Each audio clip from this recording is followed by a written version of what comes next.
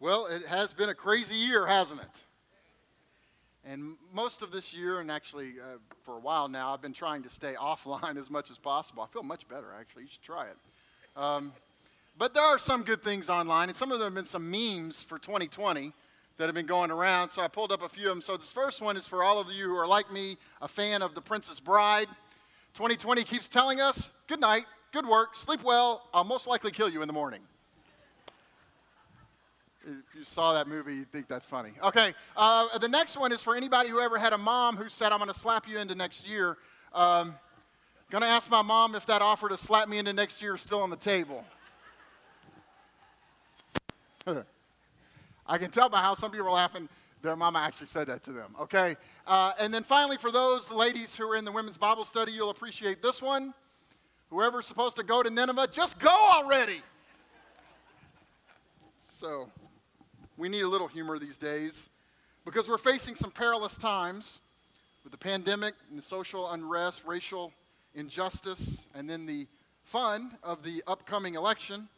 And in the middle of that, the enemy of our souls is real, and he's trying to divide the body of Christ along political lines, along racial lines. He's trying to sow strife, and it's easy to get weighted down. And the question then that I have for us today is, how are we going to make it through these days?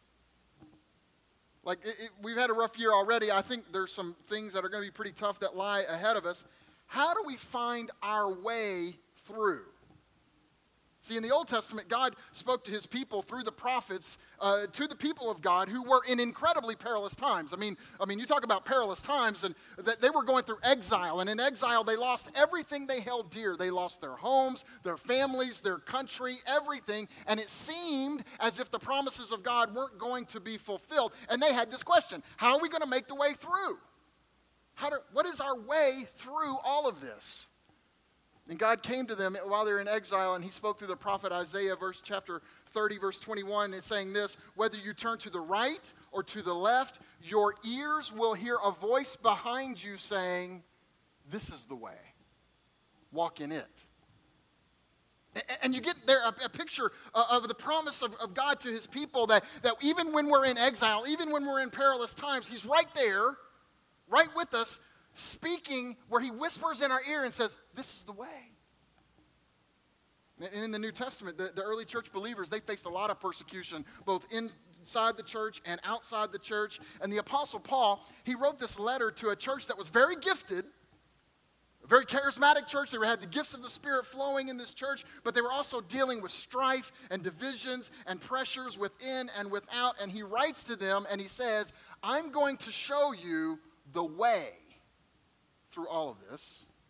In other words, we're going to have the fulfillment of the promise that God made through the prophet back in Isaiah chapter 30. We're going to have that now. And he says, here it is, 1 Corinthians 12, verse 31, and now I will show you the most excellent way. And he describes to them the way of love. This is the way. You want to know how to get through the rest of 2020? This is the way. It's the way of love. Kind of reminds me, I'm something of, I grew up, I was born in the early 70s, and so I grew up with Star Wars. And I've been very disappointed with the recent iterations of Star Wars, with one happy exception, and that is The Mandalorian. Has anybody seen this series on Disney Plus? The Mandalorian. Okay, a few people. This is the one happy exception to recent Star Wars things. And The Mandalorian is just this guy. He's one of this group of people called the Mandalore. And they have this thing where they say, the leaders, when they have some kind of things between them, the leader will say, this is the way, we're committed to the way. And she'll actually say, this is the way. And then everybody says, this is the way. And they might not like it. You might wish the way was different. You might wish it was easier, but this is the way. And if you're going to be a Mandalorian, you got to go by the way. And being a Christian is kind of like being the Mandalorian. I mean, we don't, shoot people very often. We don't have a cool flamethrower coming out of our fist. We don't have the cute baby Yoda. Right? But here's the point. Just like the Mandalorian, we have a mission. We're in a battle. We don't have body armor, but we have spiritual armor. We have a sword of the Spirit. We are in a spiritual war, a spiritual battle. And here's the deal. Like the Mandalore, there is a way. You might not like that way. You might wish it was an easier way, but this is the way. It's kind of like I once heard Francis Chan say, God created the universe, so he gets to tell us how it works. Now, you may think you have a better way to do life than God, but you don't have a universe. So this is the way. Here's the big idea for the message today. The way through 2020 is the way of love.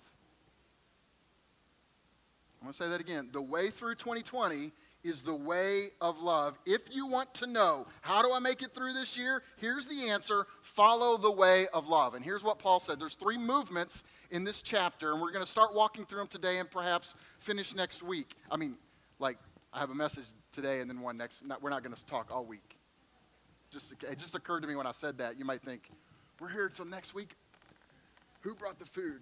Okay. Here's what he says. Here's the first movement. The importance of the way.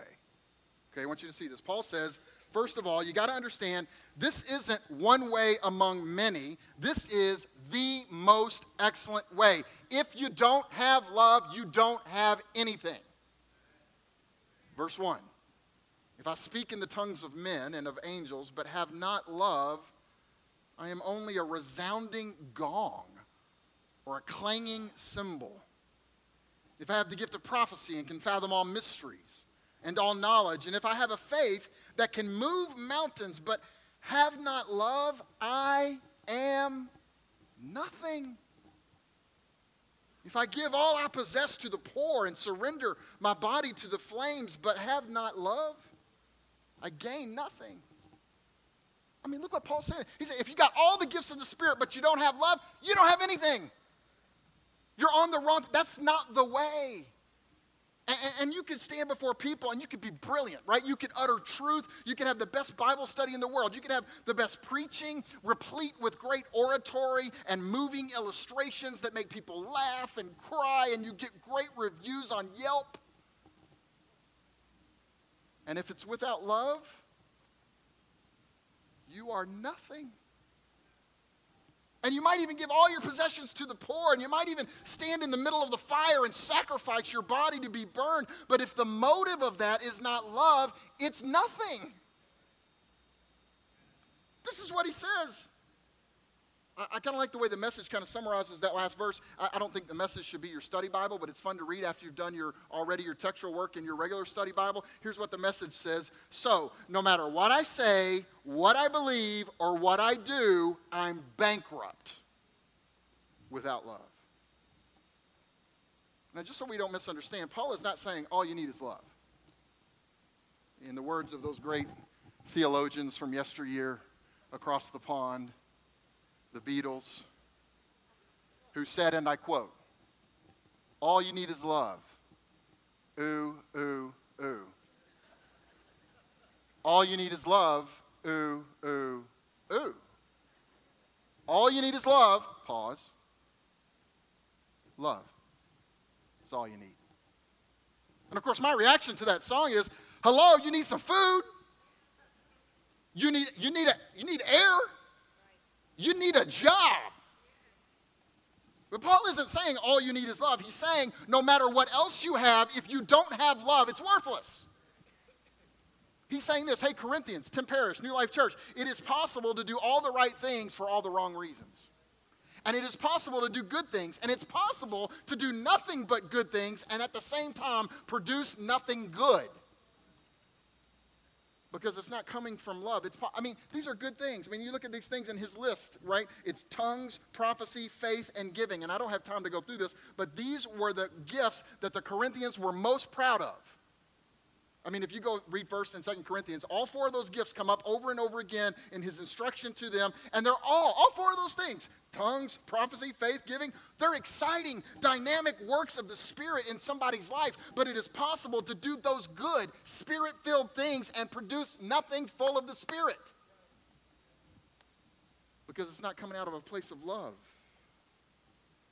It's nothing. And it's possible, actually, Paul's saying it's actually worse than nothing. Look at verse 1 again. He says, if I speak in the tongues of men and of angels but have not love, I am only a resounding gong or a clanging cymbal. Gordon Fee has written the kind of the magisterial commentary on 1 Corinthians, and he points out that the Greek word that is used there, that we just translate as kind of generic as a clanging cymbal, it was actually the name of an instrument in first century Corinth that was used in the worship of a god named Dionysus. Now, Dionysus, you'll remember from your Greek mythology class in high school, was the son of the god Zeus in their myth, and a human woman, and I just forgot her name, Semele or something like that, okay? So they came together and they produced this so-called god Dionysus, and the worship of Dionysus in Corinth was this sort of frantic, ecstatic, they lost control, just went bananas, and they were hitting this instrument that they would bang on. And it was just part of Dionysus worship. And in fact, a number of years ago, Marlene and I were in England, and we went to the British Museum. If you ever go to London, you must go to the British Museum. It's free. It's free. And in the collection we're in like what would have been the Roman Empire, first century, they have stuff from all over the world. They had this sarcophagus, which is just like a bone box, right, that had carvings in it, and they have this, and it's really hard to see there, but this is actually a sarcophagus, and what's being carved out there is an image of worship to Dionysus, and they're just going, the people are, I know it's hard for you to see, but they're going crazy. They're just like, there's this ecstatic sort of worship to Dionysus, and they're banging this gong, this instrument. And Paul references that when he says, if I speak in tongues, but I don't have love, I am as empty as pagan worship. Do you see how important the way of love is?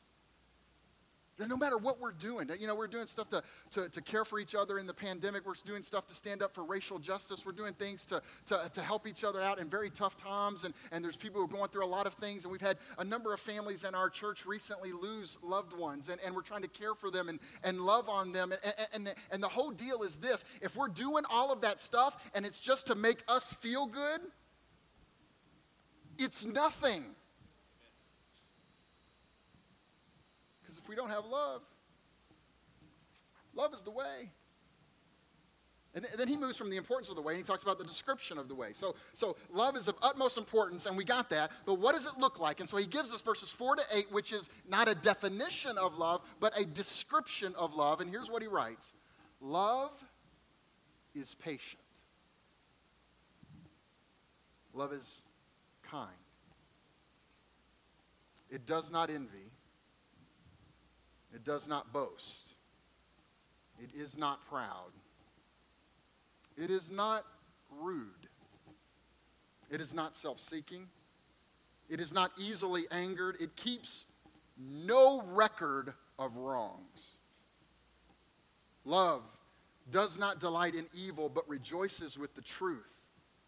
It always protects, always trusts, always hopes, always perseveres.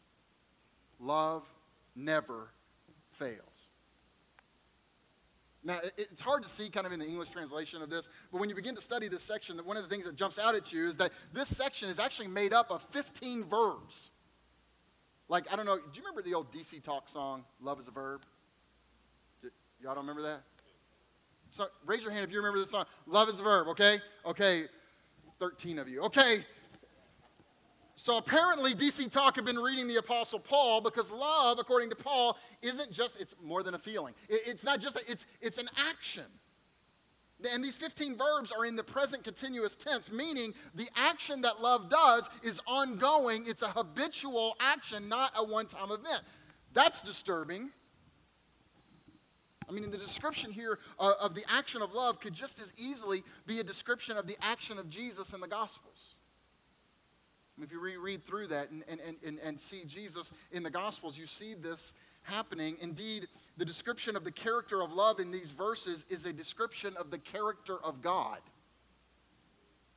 For God is love and patient and kind. And I suppose it's fitting, only natural, it just makes sense, doesn't it? That if you and I are walking in love, full of love, that you and I would begin to have formed in us the character of God.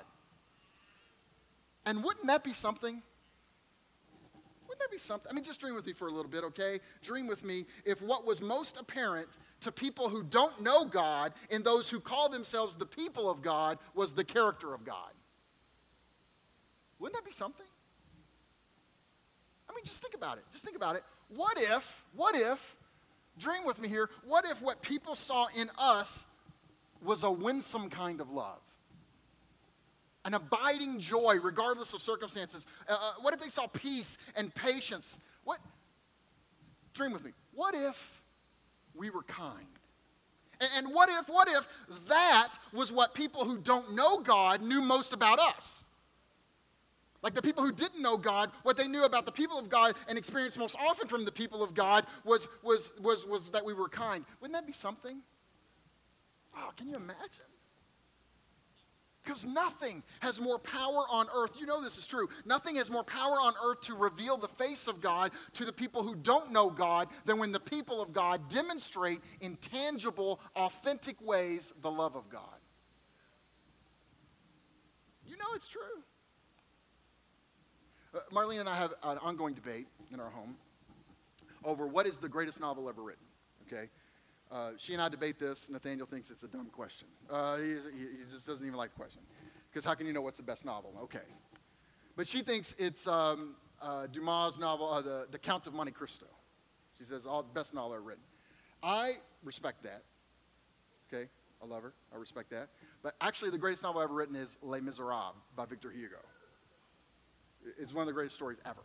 Right? So this past week, Nathaniel comes home from school, and he's like, we got to watch Les Mis. You know, it's on Netflix now. And it's the musical version that has Hugh Jackman and Russell Crowe and Anne Hathaway in it, right? And so we hadn't seen that. I don't know how I hadn't seen it yet, but we hadn't seen it, and we sat down and we watched it. And it's an incredible story that I love because it's a story of redemption. It's a story of grace. It's a story of people being made new and being transformed. And there's that whole song, Who Am I? You know, I'm Jean Valjean. I love this story because I am Jean Valjean.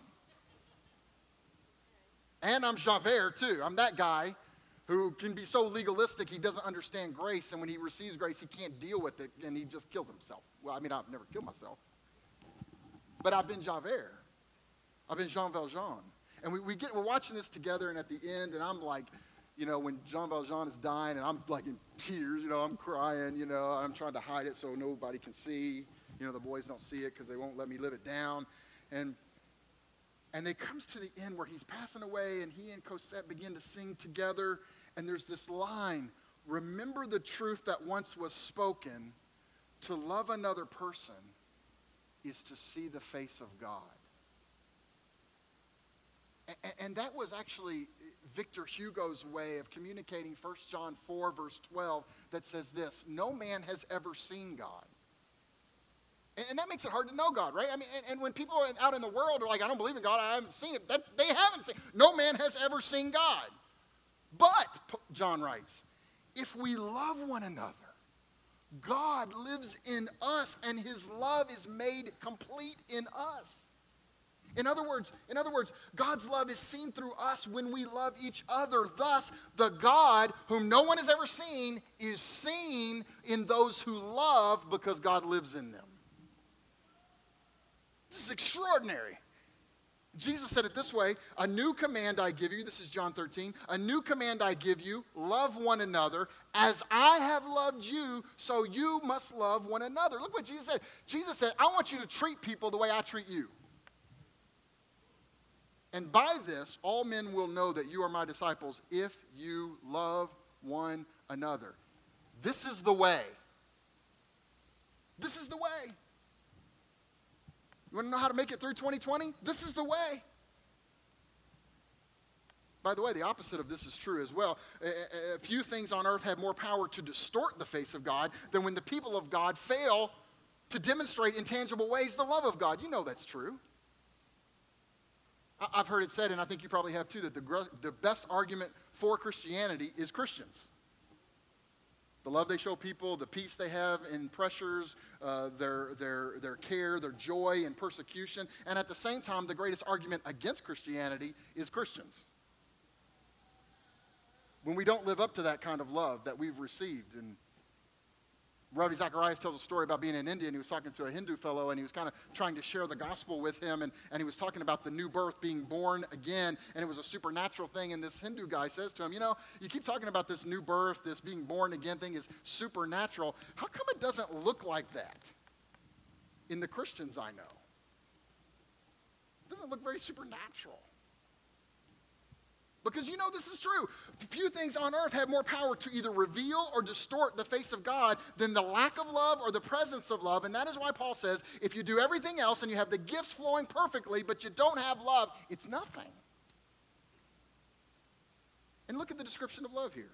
Every one of these characteristics of love, every one of these actions that love takes is unselfish.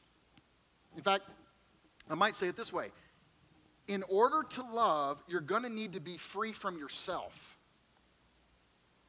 Because love is others focused. Love is God focused. Let's just go through a few of them, okay? We'll just look at a few of them. First of all, he says, love is patient. Okay, right there I'm tapping out almost right away. Because I'm not always very patient, especially when I'm driving. Because other people on the road don't understand how important I am. They don't. I got places to be. And they often want to go slow in the fast lane. What does that reveal? It's just, here's the deal. We're not a very patient culture. We want things done our way, and we want it done our way right now. And the word patient here, it means long to anger. One of the fascinating things about anger is that it reveals to us what's really important to us. Every once in a while somebody would come in and say, I got a real problem with anger. And almost always the problem's actually not with anger. It's something deeper. See, anger is kind of like, you know that little light on your car that comes on when you're low on gas and it's really irritating and has an irritating ding?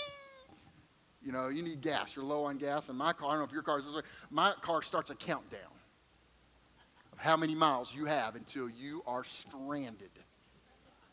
Right? Now, it could be that I could have this ding. I need gas, and I go, man, you know what? Hey, it's so irritating. I'm going to call Joe Haddad, who knows how to fix cars, and I'm going to ask him to take the light out of the dash.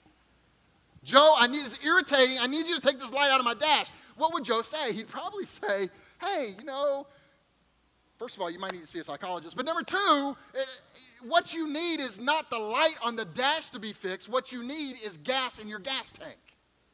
It's below, and that's how anger is. Anger just reveals there's something deeper. And often what it reveals is that your motive isn't love. So for example, let's say somebody that you've done a lot of things for, and you've served them, you've given things, all of a sudden they don't do something you wanted them to do, and you get angry. Guess what's happening? A motive is being revealed. That's what's happening. And when impatience, let me just talk about me. When impatience starts flying out of me, and I begin to think of all the things I did this for them and I did this for them, what I begin to discover about myself is the real reason I did all of those things for them wasn't that I was just full of the love of God and it was overflowing. The real reason I did those things for them is so now I could get them to do it for me. It wasn't free, and if it wasn't free, it wasn't love. And if it isn't love, it isn't anything.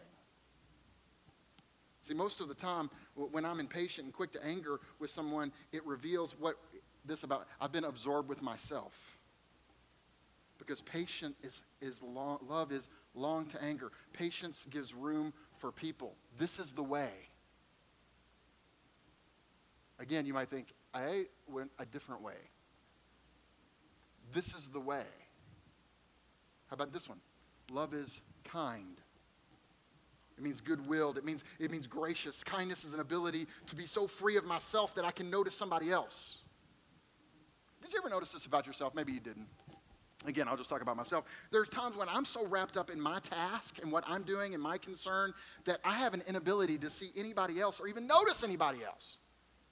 And then have you ever noticed this about you? You're so into you and what you're doing and your task and your calling and your ministry and your whatever. You're so into that there could be somebody right next to you who's emotionally dying and you wouldn't even notice them. Because you're just so into you. I mean, and here's the deal. You can be theologically correct and unkind. And if that's the case, your theological correctness, according to Paul, is nothing. This is the way. It does not envy, Paul says. Love doesn't envy. Shakespeare called envy the green sickness, the enemy of honor, the sorrow of fools. And envy, as much as anything else, will reveal really quickly where your real motives are. See, the Bible says things like this, that you ought to weep with those who weep and rejoice with those who rejoice. And sometimes, we're better at weeping with those who weep, when those who feel pain. And as a church, we like to come around people who's lost loved ones. And I feel like we're good at that. We're loving people, and can we do anything for you? And how can we serve you? And here's some food. And we put our arms around them. And mourning with those who mourn sometimes is easier than rejoicing with those who rejoice. Now, you can do it, especially if they found a success in an area that doesn't concern you. Right? But have you ever run into somebody who does what you do better than you? It really blesses you, doesn't it? Every once in a while, somebody will come up to me after church and they'll say something like, my favorite preacher in the whole world is, and it's somebody on YouTube that they never met. Or they're on, even worse, TBN. Or they preach on the southeast part of town.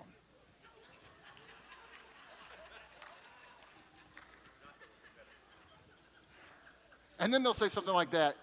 Here's what they used to say. Would you like to hear a CD of them?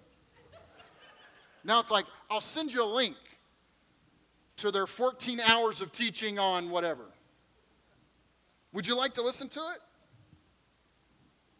And I'm thinking, no, not really. No, thank you. But look, whenever that happens, and that kind of feeling inside of me, I've just been given a gift. That's a gift. Actually, I don't need any more gifts. Okay, so nobody do that after service. But that's a gift because it's a prompt. It's a check in my spirit. Wait a minute. Why are you doing what you're doing? Is it coming out of love or not? Because if it's not, it's nothing. Nothing. Love does not envy. At this point, I want a different way. But this is the way. Love is not self-seeking. This is the essence of all these attributes right here. It's right in the middle. The only person who's capable of loving is the person who's been set free from themselves. Talking about truly loving. If you're a self-seeker, if you're absorbed in yourself, I guarantee you that all these things we're talking about, anger, envy, bragging, they're going to emanate from you all the time, and you won't be able to stop it. And you'll come to church and hear a sermon about it and go, I'm going to try really hard not to do those things. But if you don't deal with this self-centeredness, it doesn't going to matter. It's going to come out of you.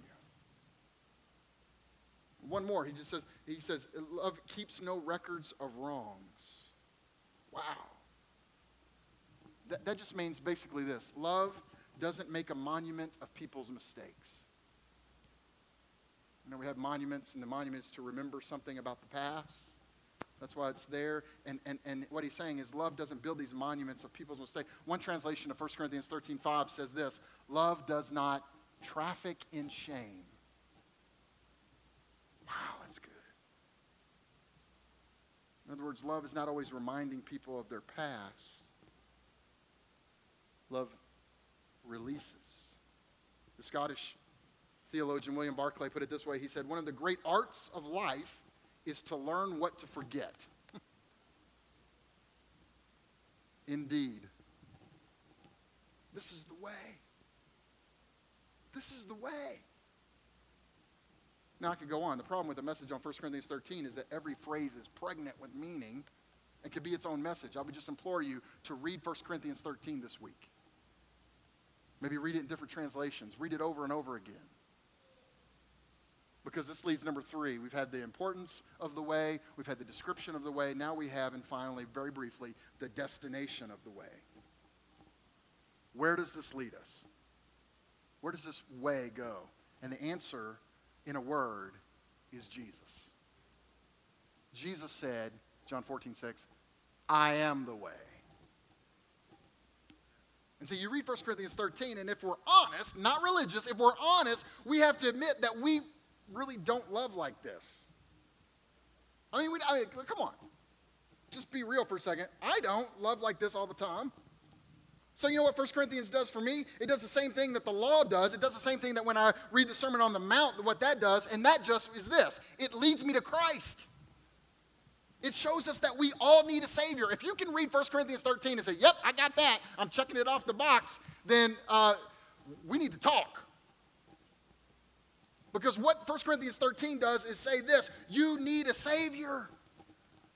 We all need to be saved from ourselves. And if that's true for you, if you're saying, man, I'm reading this and I'm feeling kind of heavy because I don't do this, I don't have any condemnation for you.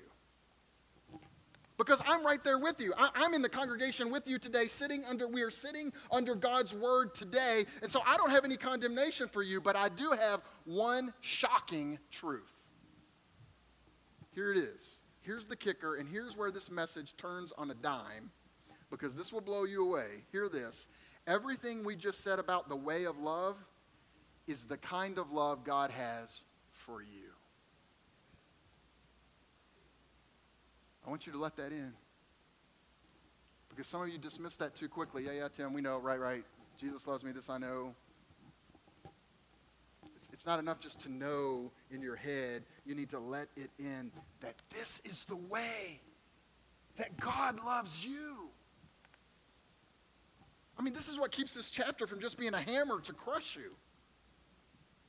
Let it in. That God's love for you is patient. He's long to anger. And God's love for you is kind. And God's love for you is such that you don't have to be good enough. You don't earn it. You can't earn it. And he doesn't pull it away from you the first time you don't measure up to some expectation. And hallelujah, he doesn't keep a record of wrongs. The psalmist said, Psalm 130, verse 3, if you, O Lord, kept a record of sins, O Lord, who could stand? Answer, nobody. But here's the good news. He doesn't keep a record of wrongs for those of us who are in Christ. 2 Corinthians 5, verse 19, God was reconciling the world to himself in Christ, not counting men's sins against them. So this is the way of love. Here's the point of 1 Corinthians 13. We are to receive this breathtaking love of God for us, and not just read about it intellectually, but to let it into our hearts. And some of you, again, what you need to do this week is you need to meditate on 1 Corinthians 13 and go line by line and hear each phrase as God describing his love for you. My life has been changed in the last year because for the first time, even though I knew all of this intellectually, I've actually been letting this in a new way to really actually believe this on a level that this is the way God loves me. And I promise you, if you do that, if you will let the love of God, which is displayed in the cross of Jesus Christ, if you'll take that into your inmost being, it can't help but change you. So this is the way of love, to receive God's breathtaking love for us, and then let that love define who we are, and then allow that divine agape love to flow from us to the people around us. This is the way. This is how we're going to make it through this year. Receive this kind of love. Let it define us, and then let it overflow from us to the world around us. This is the way.